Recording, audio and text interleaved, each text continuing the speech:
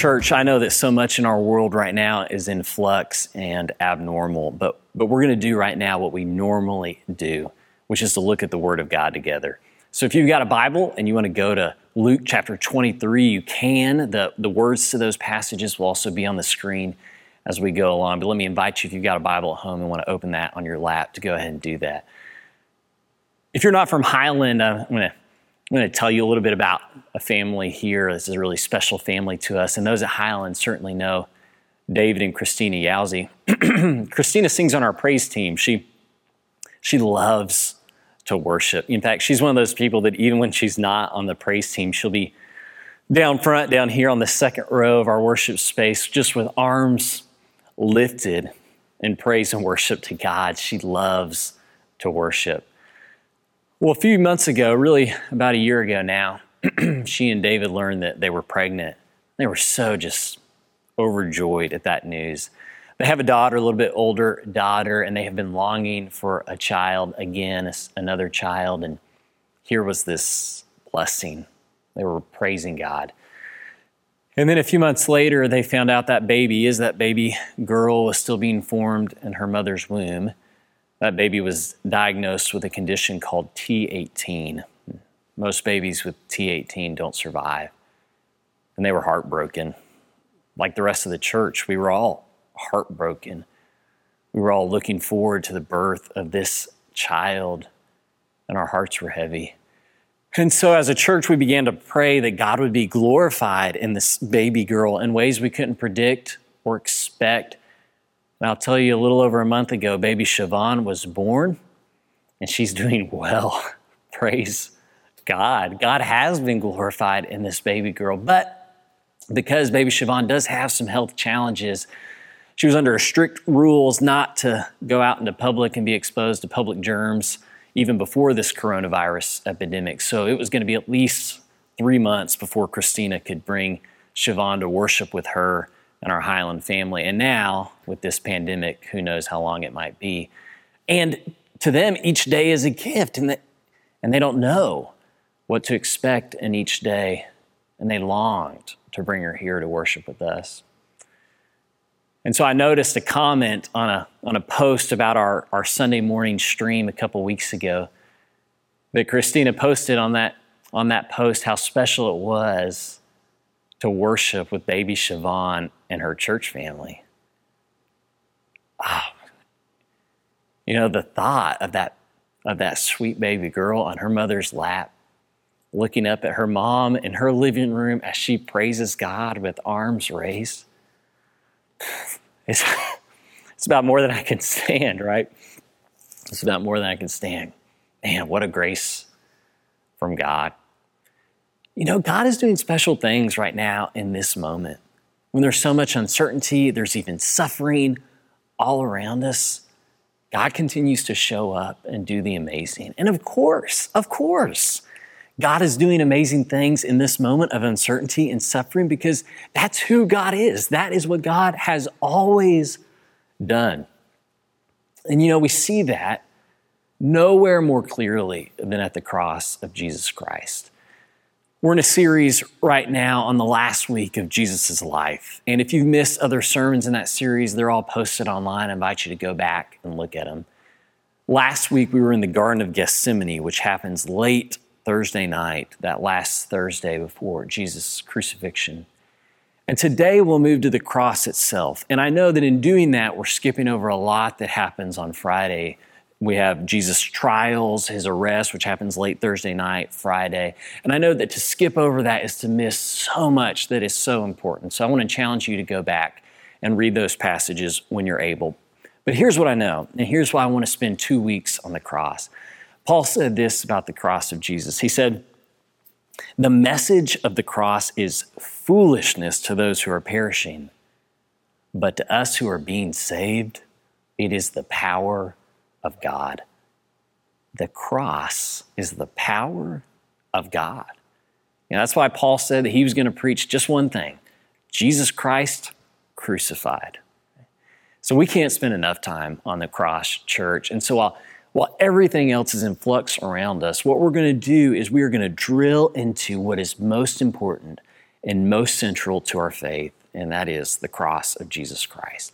So in Luke 23, we pick up the scene as Jesus is on his way to be crucified. Here's what we read in Luke 23, starting in verse 32. 2 other men, both criminals, were also led out with him to be executed. And when they came to the place called the Skull, they crucified him there along with the criminals, one on his right and the other on his left. Jesus said, "Father, forgive them, for they do not know what they're doing." And they divided up his clothes by casting lots. And the people stood watching, and the rulers even sneered at him. They said, "He saved others, let him save himself if he's God's Messiah, the chosen one." And the soldiers also came up and mocked him. They offered him wine vinegar, and they said, "If you're the king of the Jews, save yourself." And there was a written notice above him which read, "This is the King of the Jews." One of the criminals who hung there hurled insults at him. "Aren't you the Messiah? Save yourself and us." But the other criminal rebuked him. "Don't you fear God," he said, "since you are under the same sentence? We are punished justly, for we are getting what our deeds deserve. But this man has done nothing wrong." And then he said, "Jesus, remember me when you come into your kingdom." And Jesus answered him, "Truly I tell you, today you will be with me in paradise." When I was baptized, my grandmother sent me this golden cross on a golden chain that I wore around my neck proudly for years. And now my boys actually wear that cross around the house. We don't let them wear it out. And by God's grace, that cross has not been broken or lost yet. I'm especially thankful for that because last year my grandmother passed away, and that cross is even more special to me now. My boys know that Eric's Mimi gave him that cross. You know, the thing about a cross is that it is synonymous with our faith as Christians. You know, most of you probably have a cross that hangs around your neck or that hangs in your house, or I think about the cross at the front of our worship space here at Highland, the one that we look at as we worship together each week. You know, a cross is synonymous. The cross of Jesus is synonymous with who we are and what we believe as Christians. And so it's really difficult, 2,000 years removed from the horror of the cross, for me to fully articulate how much of a scandal it is that the cross is the centerpiece of our faith. The cross was designed for humiliation and torture. We have laws now that prevent the humiliation and torture of prisoners and inmates, but Rome did not have laws like that. That was the purpose of the cross, was humiliation and torture. You can imagine a prisoner hanging naked on a roadside as onlookers gather around and just intentionally hurl insults at this person who struggles to breathe his last breaths. Right? That's part of the ritual. It is designed for humiliation. Fleming Rutledge said this about the cross. She said, "The cross is the most irreligious, unspiritual object ever to find its way into the heart of faith." How is it that an object of torture and humiliation and punishment like that was ever created, let alone found its way into the center of our faith? Here's the thing about a cross. What it reveals is the worst of humanity. That desire not only to insult and ridicule and deride, but to cause agony and grief and pain and even death. A cross is the symbol of the very worst that's inside us. Some of you might be on Netflix, and Netflix recently released a new series called The Trials of Gabriel Fernandez. The Trials of Gabriel Fernandez. I can't bring myself to watch it. I know what it's about. It's about this little 8-year-old boy, Gabriel, who was mistreated, tortured, and even killed by the very people who were meant to protect him. And I'll tell you, that is not what God intends for his children. And that's why the Highland Church believes that as Christians, we are called to stand in the gap for vulnerable kids all around us. And we do that in a variety of ways through foster care support, adoption support, through ministries to our local schools and others. We believe we are called to stand in the gap for those who are suffering. But here's what's going to happen with that Netflix series. A lot of people are going to watch it and hear this story of this precious boy, Gabriel. And they're going to be horrified by what they see in those who mistreated him. And in that moment of horror, strangely, they will also be consoled because they'll think to themselves, I'm so glad I don't have that kind of evil in me.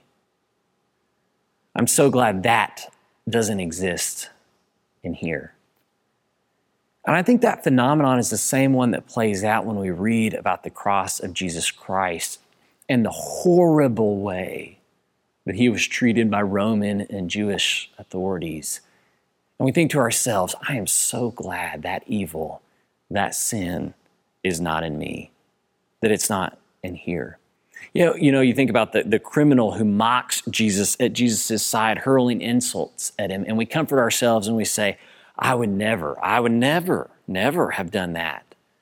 I'm so glad that's not me, right?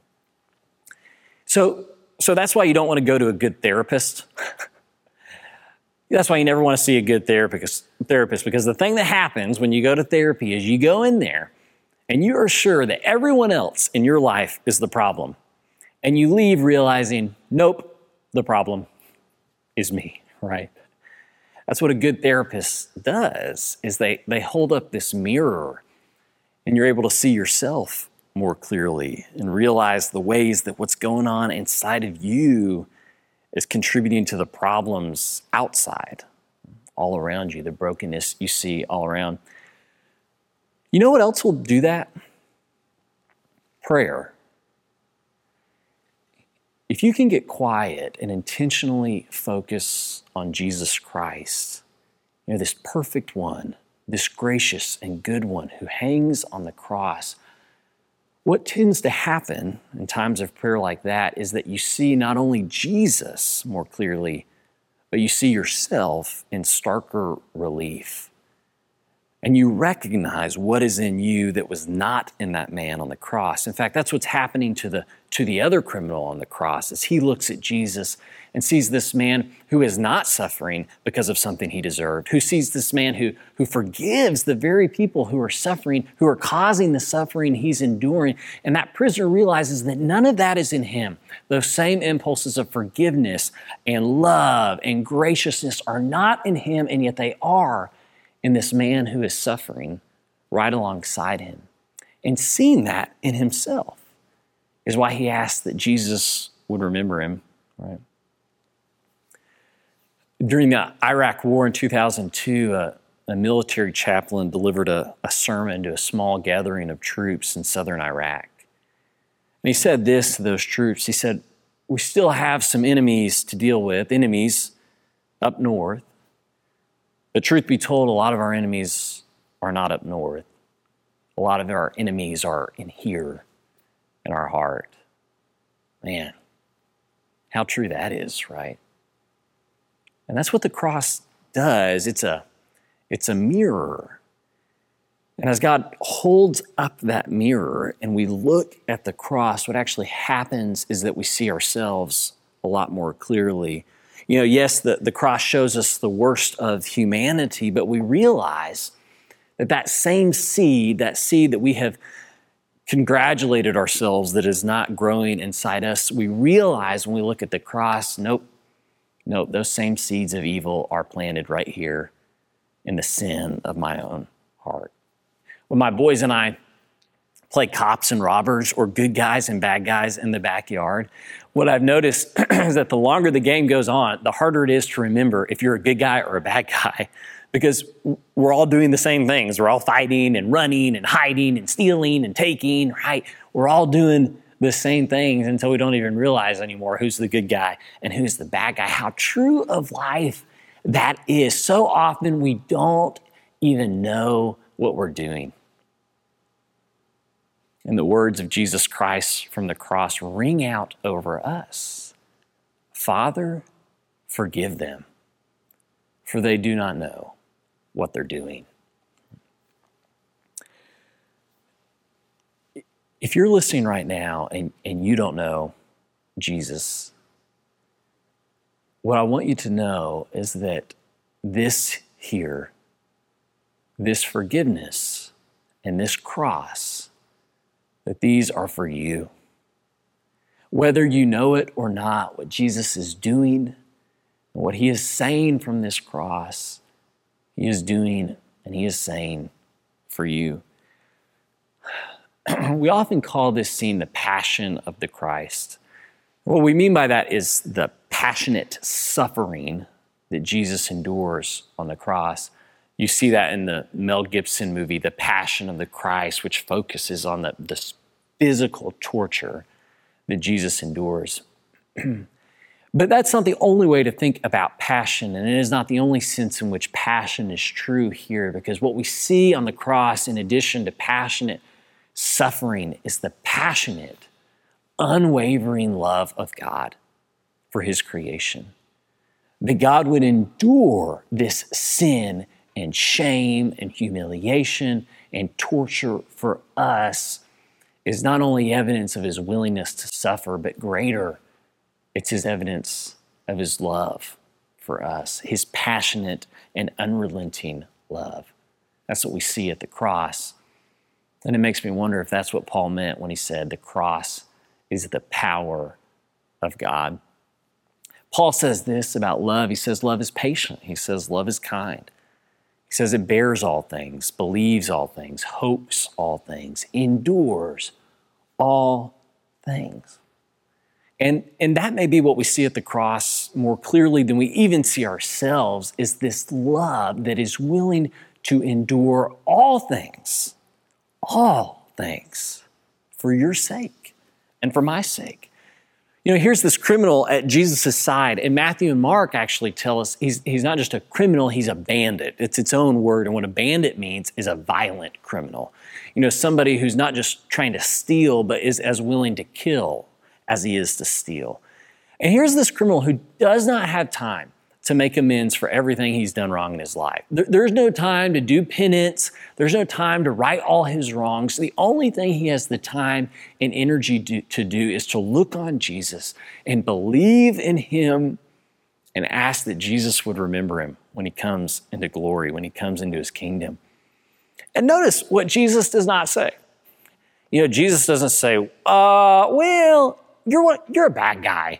And, you know, I don't tend to remember bad guys. Or you want me to remember you? Oh man, some people, they're just too far gone, buddy. I'm sorry, that's you. You should have done that before you got up here on this cross. Well, actually, bud, I'm keeping a list. I've been checking it twice and you're on the naughty list. You want me to remember you, a sinner like you? He could have said that.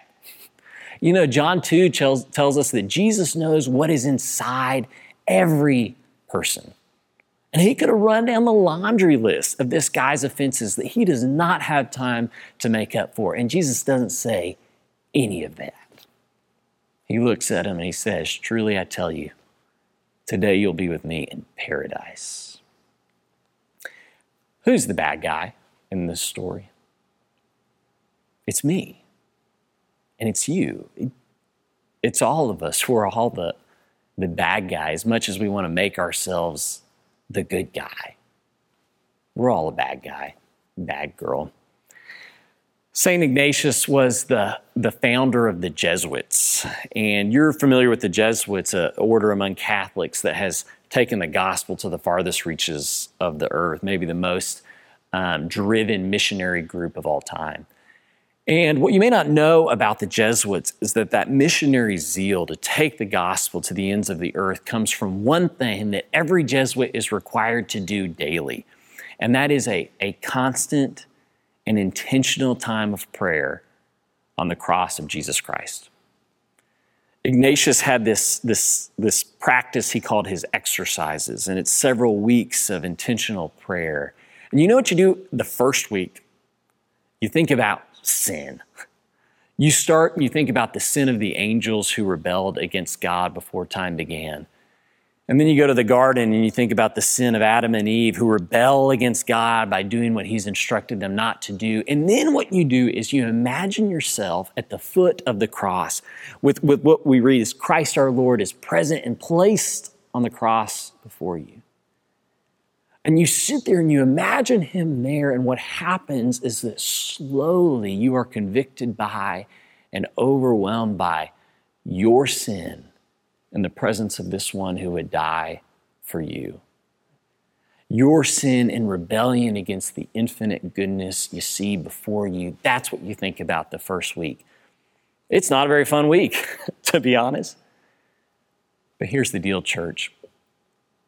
You will never savor the cross of Jesus Christ until you know what is inside you. And that's what the cross calls us to. In Hebrews, the book of Hebrews, we read in chapter 12 that Jesus endured the cross, scorning its shame.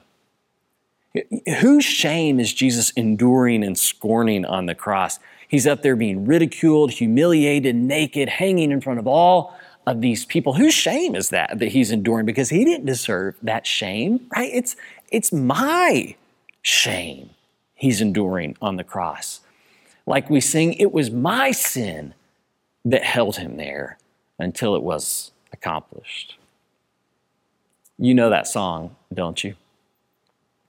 How deep the Father's love for us, how vast beyond all measure, that he would give his only son to make a wretch his treasure. Behold the man upon the cross, my sin upon his shoulder. Ashamed, I hear my mocking voice call out among the scoffers. It was my sin that held him there until it was accomplished. His dying breath has brought me life. I know that it's finished. The criminal at Jesus' side asks that Jesus would remember him when he comes into his kingdom. And in Scripture, that word remember doesn't just mean call to mind or to think about from time to time. When God remembers someone, it means he does whatever it takes to save them. God's memory is active. When he remembers us, he goes into motion. He will stop at nothing to save those he remembers. He would even die to save them, as we see at the cross. And what this criminal realizes, as Jesus tells him, truly, today I tell you, you'll be with me in paradise. What he realizes is that in this innocent man, hanging beside him, enduring the worst of humanity, that in him, God has remembered him. That God has remembered us all. That what happens on that cross is for his forgiveness, for your forgiveness, and for mine. That on that cross, God remembers us and that he has come to save us. If you don't know Jesus, I want you to hear me today when I say that these words, this cross, is for you. That his forgiveness is for you, whether you know it or not. And that his desire is that you would receive that forgiveness, that you would be baptized into the name of the Father and the Son and the Holy Spirit, and that your sins would be forgiven as well. In church, if you're in your home right now, maybe with your family, maybe just alone with your Bible, let me challenge you to dig deep here into the cross as we take communion together, even though we're scattered about our city and around the world. At this moment, we're all going to be taking the Lord's Supper together when we remember that on this cross, his body was broken and his blood was shed, that you and I might be forgiven and to be with him eternally. What a joy. What a grace. Go and spend time with the Lord and those you love. May God be with you.